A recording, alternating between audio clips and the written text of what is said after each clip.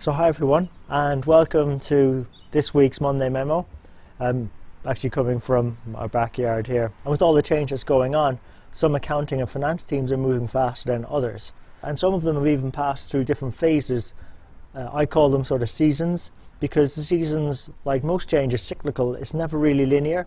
And I've actually written about this in previous blog posts. I'll put the links in the show notes. It's around sigmoid curves and how change is more cyclical. So let's maybe look at the seasons and how they impact accounting and finance.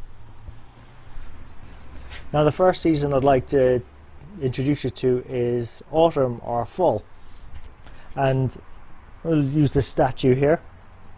You can see the sickle and bringing in the harvest. And this season is meant to represent our sort of traditional finance and accounting.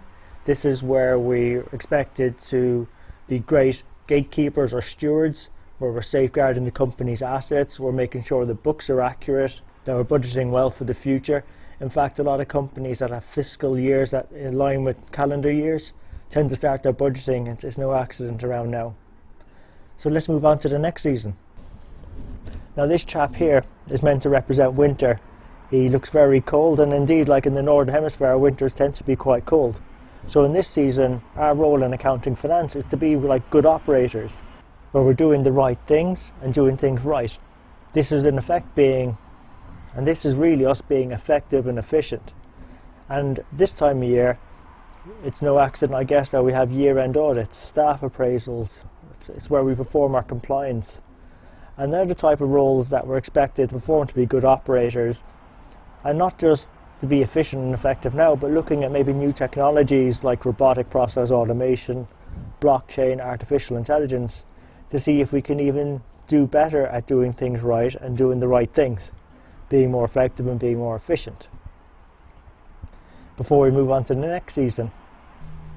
And in the next season then after winter is spring, where we have a lot of flowers, things blooming, and our business looks to us in spring to actually be more like they look to us to play the role of strategists, where we're actually helping formulate success for the year ahead. It's about proactively getting ahead of things before they happen, where we're asked to be financial modelers, do investment appraisals, and help the business make the best decisions that will enhance its future financial success. I actually put this maybe sowing the seeds for success, or actually planting the seeds for future growth. And that's the role of strategists that we're being asked to play in spring, where we're asked to give that type of strategic advice as to what it all means for the future. And if in the previous season, spring, was about planting the seeds for future growth, well in summer, the next season is about nurturing those seeds, those plants, so they can grow even faster. It's about accelerating that growth. We're like catalysts, and that's the role our business is looking for us to play. And in this season, to be catalysts, what we do is we come out from behind our desks. We go partner with the business. We go ask them what it is they think they have, what it is that they want, solve problems for them, build trusted, valued relationships, bring insights to them that they can action on, sit at the table, join up the dots, and help them make better decisions so that they can grow and be more profitable faster than they would otherwise. So look, there you have it. They're the main seasons that we have in accounting and finance. And you might have noticed I use the various terms: stewards, operators, strategists, catalysts. Now, as much as the seasons may be my idea, those terms aren't. They're actually taken from a paper that Deloitte wrote back in 2008 called Finance Masters. And what Deloitte found was their finance masters, compared to their benchmark, were much more profitable and growing much faster. And these finance masters were doing a lot of these activities. They were stewards, operators, catalysts and strategists. And really, I think it's a good opportunity for us to ask ourselves the question, what stage or where do we think our finance teams are? What phases, what seasons have we been through together? What ones would our business partners, our businesses want us to be doing more of and get there?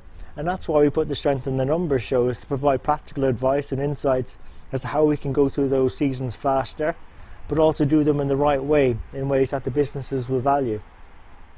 And if you'd like to find out more about the show, please check us out at sitnshow.com.